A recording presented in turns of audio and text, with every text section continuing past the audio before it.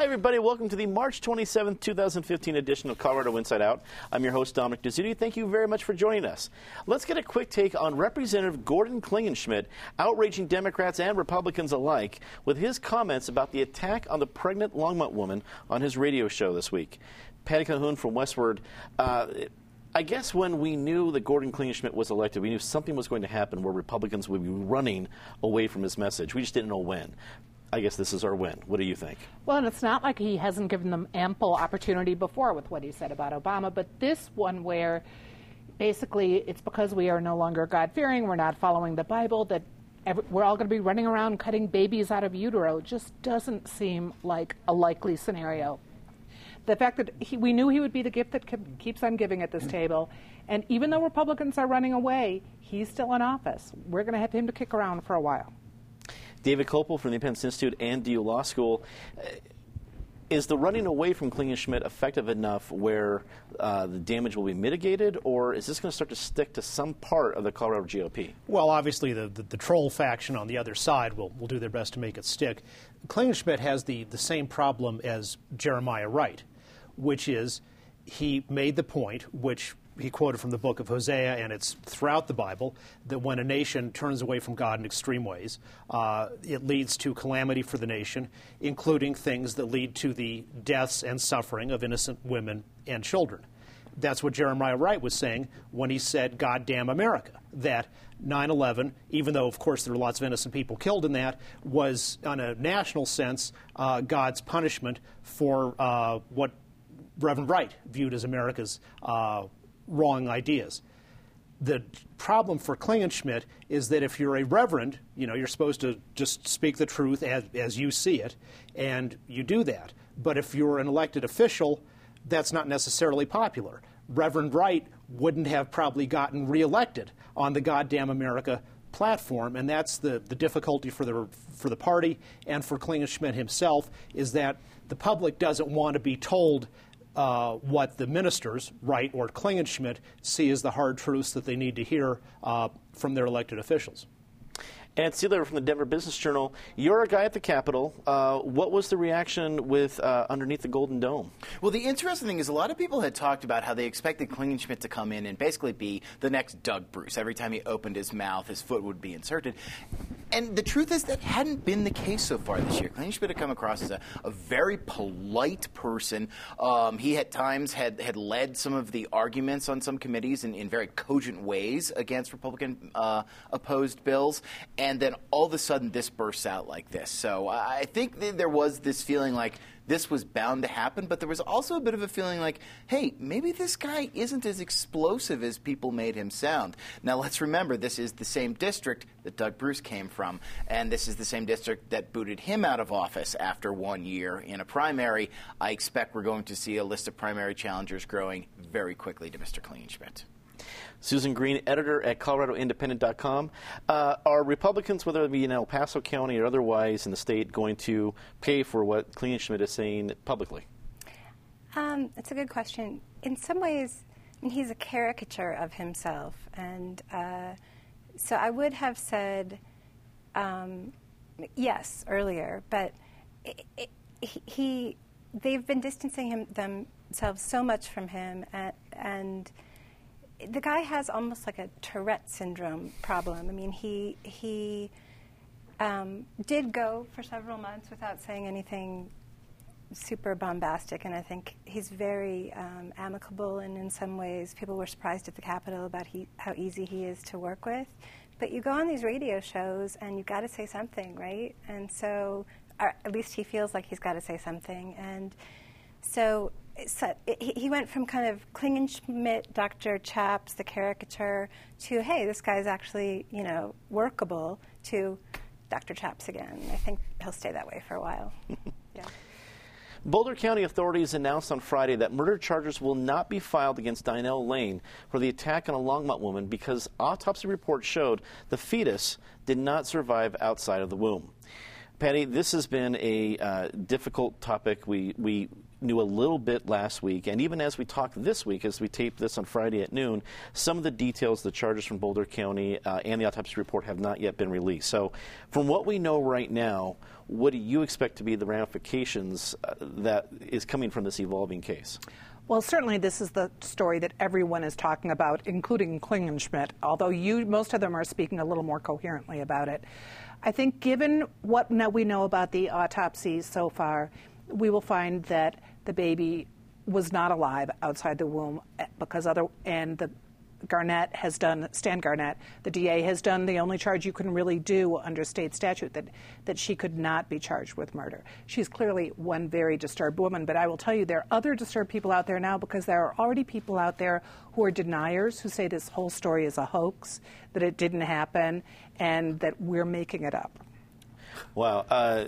David, I mean, Patty brings up, I think, some of probably a variety of examples of people who are going to take the story and run with it in whatever capacity. There's going to be political sides of things, there's going to be societal sides of things, but it certainly doesn't end here. What do you think is going to be the next policy side that we're going to see come out of the case? Well, I think most people would say that what the person who's going to be charged did, presuming that the facts as reported in the media are correct, is a homicide and ought to be prosecuted in the same way as the homicide of a 3-month-old baby or a 3-year-old or a 33-year-old. And state law doesn't currently allow that, so state law ought to be changed. There have been efforts to make those changes in the past. They have been successfully thwarted by the pro-choice lobby, worried that would endanger abortion. But however that gets sorted out, I think we've got to get to the point where the act that happened is a homicide and can be prosecuted the same as any other intentional killing of a human being. Ed, what's been the reaction on Capitol Hill? Do you think there's somebody who wants to carry the water on a bill that would be that seemingly razor-thin line between what this act was, which was clearly not abortion, and abortion rights, which that there's just such a razor-thin line there? Is there somebody at the Capitol that wants to make this a reality, change Colorado law? Is there somebody at the Capitol that wants to do something nuanced and for the better of society? Good luck on that one. No, I mean, that's cynical, but I mean, it's cynical because of the way this debate has evolved in the last couple of years, and that they have, both Republicans and Democrats have gone at this in different ways and not been able to find any favor on either side, because this stopped being debate about protecting human life, which is what clearly the state law is not doing right now, and it started being more of a debate about abortion politics. I mean, here's the thing that's nuts looking at this. And I'm going to give Stan Garnett the benefit of the doubt because A, I'm not an attorney, and B, I assume that he knows how to interpret the law. But if he's interpreting the law right, that says this fetus has to live outside the womb in order to be considered a human and have murder charges brought against it, then let's consider this scenario. Someone could walk up to a pregnant woman with a gun, shoot her directly into her unborn baby, and that would not be considered murder because that kid's not making it out of the womb. However, it's clearly an act of intentional assault and homicide on a living being. So, I mean, that's going to be the tough part. How do you draw that line there? How do you walk down without the too many factions who are just going to spout about this in 30-second political sound bites? Clearly something can be done, something should be done, and frankly, if there can be someone who arises to do this, they're going to deserve bipartisan respect for this. Susan, do you think that person exists? Will this effort come, whether it's from Capitol Hill or from somebody else, an organization, somebody that wants to walk that thin line that obviously, as Ed talked about, is wrought with difficulties on either side of the aisle? I'm sure people will make a whole lot of hay about it. The fact that this incident is a sort of segue into a conversation about personhood is sort of ridiculous. And you want to talk about cynical, that's really cynical. I mean, this woman was attacked.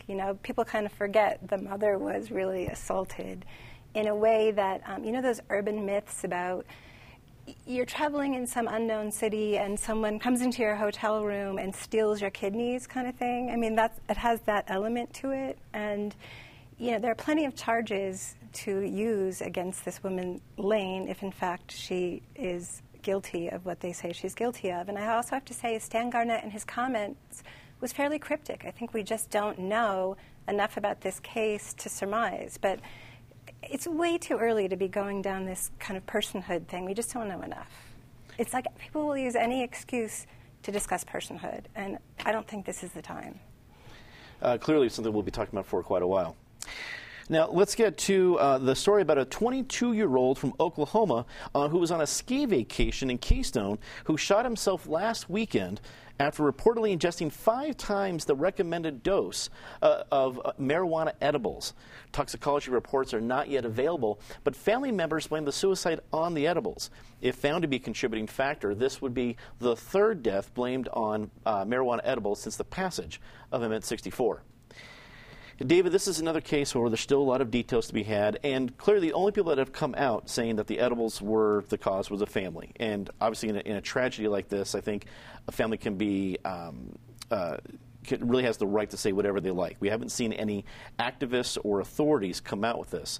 Do you think that will soon follow this event? Of course. Consumption of extreme levels of marijuana, like consumption of extreme levels of alcohol, can lead to psychosis. Usually we say if you chose to drink 1/5 of a bottle of tequila, that certainly did probably disorder your mental functioning, but you're still ultimately responsible for what you did after you chose to go to that extreme level of intoxication. What we know in a broader sense is something from a study that was in the December 2014 issue of the American Journal of Public Health, a study done by, among other people, Daniel Reese, who's a professor at the University of Colorado at Denver, which looked at the effect of medical marijuana state laws on suicides in a 50-state study covering 17 years' worth of data. And they found that really no significant effects broadly, but on 2 narrow population groups. Males 20 to 29, it resulted in an 11.9 reduction in the suicide rate, and our males 30 to 39, a 9.4% reduction in the suicide rate. And of course, as with all social science, you can never be certain, and you can always argue pro and con. One of the reasons they hypothesized for this is that it led to decreased alcohol consumption among that group, and it might also be a form of self-medication for whatever other issues these people had going on. So on the whole, it appears that the movement towards re-legalization of marijuana may be something that produces a significant, very beneficial reduction in suicide. And I don't want to just treat you like you're our spy at the Capitol, but when this story came out, or even before this story, are there lawmakers that want to increase regulation of edibles, or is this something that's going to have to come from activists pushing that part of the argument?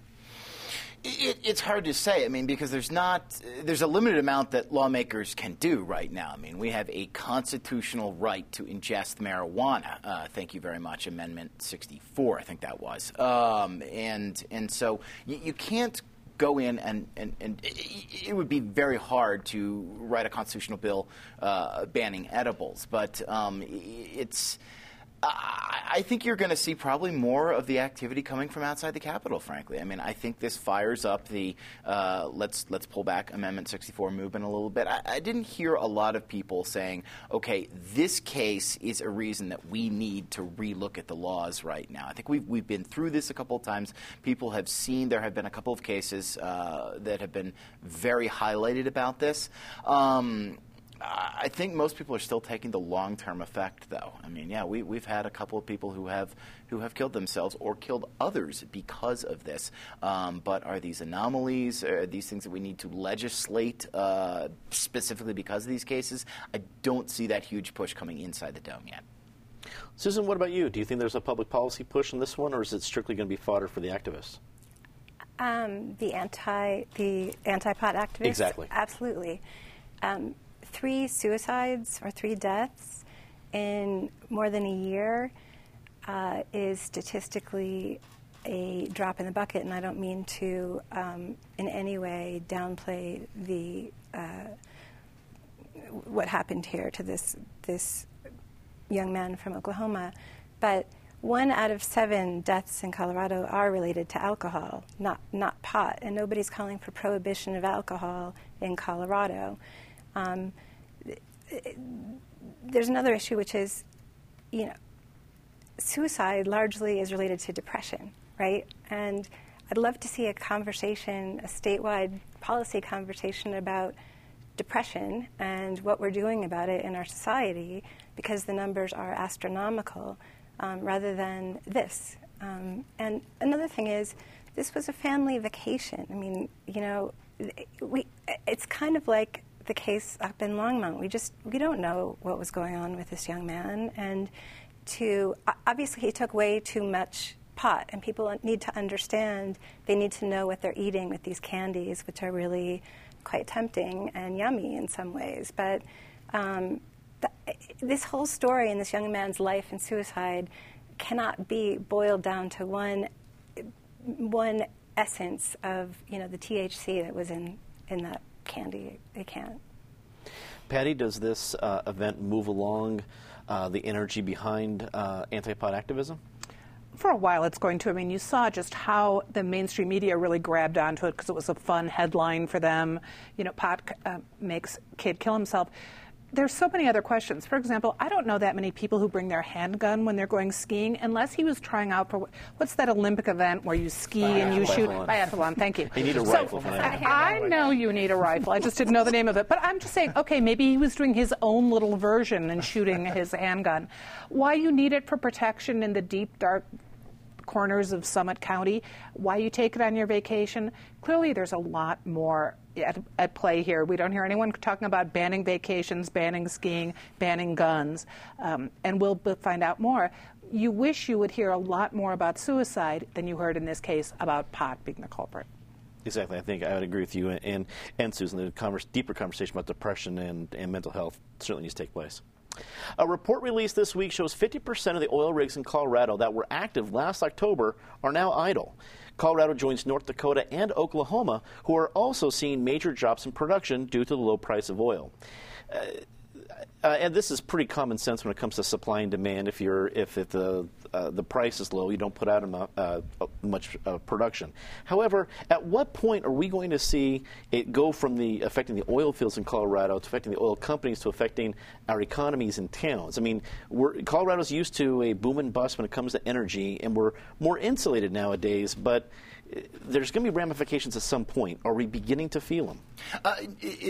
You're going in the exact right direction this conversation should be going in, but we're not seeing the sky falling in the same way. This report and others that have come out from oil companies that are talking about cutting back production have noted the 50% drop in rigs, but we're looking at more of a 15 to 20% cutback in most cases in jobs and in spending by these companies. I mean, just because you are idling rigs doesn't mean that you are sending everyone home who used to work on those rigs. You want to be able to go back to those if we see some spike in the oil prices pretty quickly. And not only that, you've got other things that people can do rather than just working out on those rigs right now. So I don't think we're going to see tremors in the economy just yet. I mean, obviously, this is going to bring down the spending by some of these companies that are heavy capital spenders here in town and that own a significant amount of downtown Denver office space. That's another big thing. That if that were to happen, then that affects the whole downtown retail, restaurant economy, even the hotels as well. That's just not quite happening yet, though. And there will be, from what I've seen, from multiple reports, there will be some uptick in the economy because people are spending less on gas. So I think this is worth watching, but it's not worth panicking about. Susan, do you think this is how most Coloradans take a look at this? They're not panicking yet. They're enjoying the low gas prices. And do we have anything to worry about yet? Well, they're enjoying the low gas prices at the pump themselves, and they're going to enjoy the low gas prices when people flock here because it's so cheap to take a road trip to Colorado because gas is so cheap this summer. So the economists have said there's a mitigating impact here, which is a boost in tourism. I think one question about this little slump or the drop in oil prices, and I shouldn't call it a slump because I love paying half price for my gas lately, is that it it reminds us that, yes, in fact, we do have a boom and bust, and we know that better than most states. That's what we know from our history, and that raises some questions about our public policies. We have this very strong lobby and sentiment in Colorado not to regulate fracking. We have water problems in Colorado. Those are things that are exacerbated, obviously, by an increase in energy production or oil production. So I think people need to remember these busts when they're talking about those policy issues, especially regulation of fracking, because it's always painted as if there's a constant boom, and there's not. Our history tells us so. Patty, do you think if it's not a bust, or at least the depression in the oil economy is going to affect the fracking argument this year? Well, it gives us a little more time to speak up, talk about it in a less heated environment. People are not going to be out working every single rig, trying to get every possible drop up from the ground. So it does give us a little bit of a timeout, but we're nowhere near looking at the kind of bust, those of us who were here in 83, 84, and you would look through empty skyscrapers downtown when, whole floors of Republic Tower were completely closed off. We've got a less than a 10% vacancy rate for offices downtown, so a little cooling off period wouldn't be really horrible. Everyone's enjoying not paying as much at the pump. Maybe we can really have the kind of discussion we've talked about around this table so many times where we look at the real science of fracking. David, wrap it up for us. It was only 2008 when the professional hysterics were telling us that we were about to hit peak oil. And now we've got so much oil that the oil companies are practically having trouble giving it away. The idea that the country and the world is going to run out of oil has been going around since the early 1920s. They're proven wrong every time. We will never run out of energy as long as we do two sensible things. One, no price controls. Two, no inappropriate restrictions on the production of energy. Let's get a quick take on this one. One of the key executives in charge of the building of the VA hospital in Aurora resigned this week after calls for his firing from many congressional officials. Representative Mike Kaufman is drafting a bill that would deny any bonuses to VA officials involved in the hospital until after it is completed. Susan, what's your quick take response to the resignation of the director of the construction? Amen. Long overdue. And how you go from a cost or contracts of, I think it's $328 million for this medical center to $1.7 billion. How there's nothing criminal in that, that takes work. And I think that's the big question. Mike Kaufman has been all over this no bonuses issue, but I think people need answers. How did it jump 5 times as expensive, and really it's not even close to completion. It's kind of just stuck. So, what's his name? Glenn, help me. Hagstrom, yes. Yeah, I think he should stay really far from Colorado and from our veterans for a long time, because that man's name, although I can't remember it, will live in infamy. Patty, is Hagstrom's head just the first of many that you think will fall? Well, he's not the first, because we had the regional person already retire conveniently like he did. We need to know what happened here. It's outrageous for taxpayers, but we also need to make sure that this greatest generation that needs this care has care, the care they deserve. These guys won the war. They built bridges. That get the Army Corps of Engineers in there and let them build the hospital. They could certainly do a better job. David, what do you think? Maybe an administration which can't even build a hospital shouldn't take over the entire rest of the U.S. healthcare system first before they learn how to do their core job of helping with the veterans. The hospital's not going to be around for a while. Until that hospital is completed, vets in Colorado ought to be given vouchers so they can go to the hospital of their choice rather than being shunted into a dysfunctional system. Ed, finish up for us. Hagstrom certainly seemed to be a problem from what I've read, but there are more underlying problems here. The fact that the designers and the builders of this hospital couldn't talk about things, the federal government really needs to look at getting rid of some of the levels of bureaucracy and regulation that have caused these problems, in addition to inefficient and ineffective bureaucrats. Let's get to our favorite part of the show, Disgrace of the Week. Patty, as always, start us off. Return to Boulder County, suddenly home of all the crazy crimes, including a 12-year-old who tried to kill her mother for taking away her iPhone. An iPhone is a privilege, not a right. David. we used to have leaders like Winston Churchill and Franklin Roosevelt who, when they had personality conflicts with others, like Charles de Gaulle of France, who they all couldn't stand because he was an egomaniacal jerk, they could separate their personality clashes from other things. And unlike the current administration, which because Obama and Netanyahu don't get along, the Obama administration is now publishing Israel's military secrets and putting that country on the front line of imminent nuclear genocide. Ed. There will be a lot of tributes that are coming out to Harry Reid's retirement, but let's not forget, this guy has been one of the main obstructionist problems why both Republicans and Democrats can't get anything done in the U.S. Senate. And it was, in fact, Reid's leadership that almost doomed Obamacare for all the people that love the liberal end of these things by refusing to make the compromises that could have put the bill through a lot more quickly before Ted Kennedy died. So I just want to get out early and say, hey, everyone's going to be saying, oh, Harry Reid was so great. I think both he and some other current leaders of the Senate need to move on a lot more quickly. Susan. Speaking of getting things done in the Senate, Senator Cory Gardner for promising that Republicans will have a solid alternative to Obamacare if King versus Burwell goes down, the court case goes down in court. I had a friend this morning liken it to promising people that the Great Pumpkin will come. Well, the Great Pumpkin has to come quickly, and so do we when it comes to say something nice. So say something nice very quickly. Joyce Mescus of the Tattered Cover, who announced she has a deal that will keep the Tattered Cover, the 4 stores, going when she retires in 2 years. David. I was going to do the same one. What a great Denver person for founding such an outstanding institution. Ed. Patty Calhoun for putting out the most read newspaper of the year, another excellent edition of Best of Denver this year from Westward. Hear, hear. Nancy Lawfome, former reporter at the Denver Post, who's in Grand Junction. She's the diva of all things journalistic on the West Slope, is now writing for the Colorado Independent. Very nice.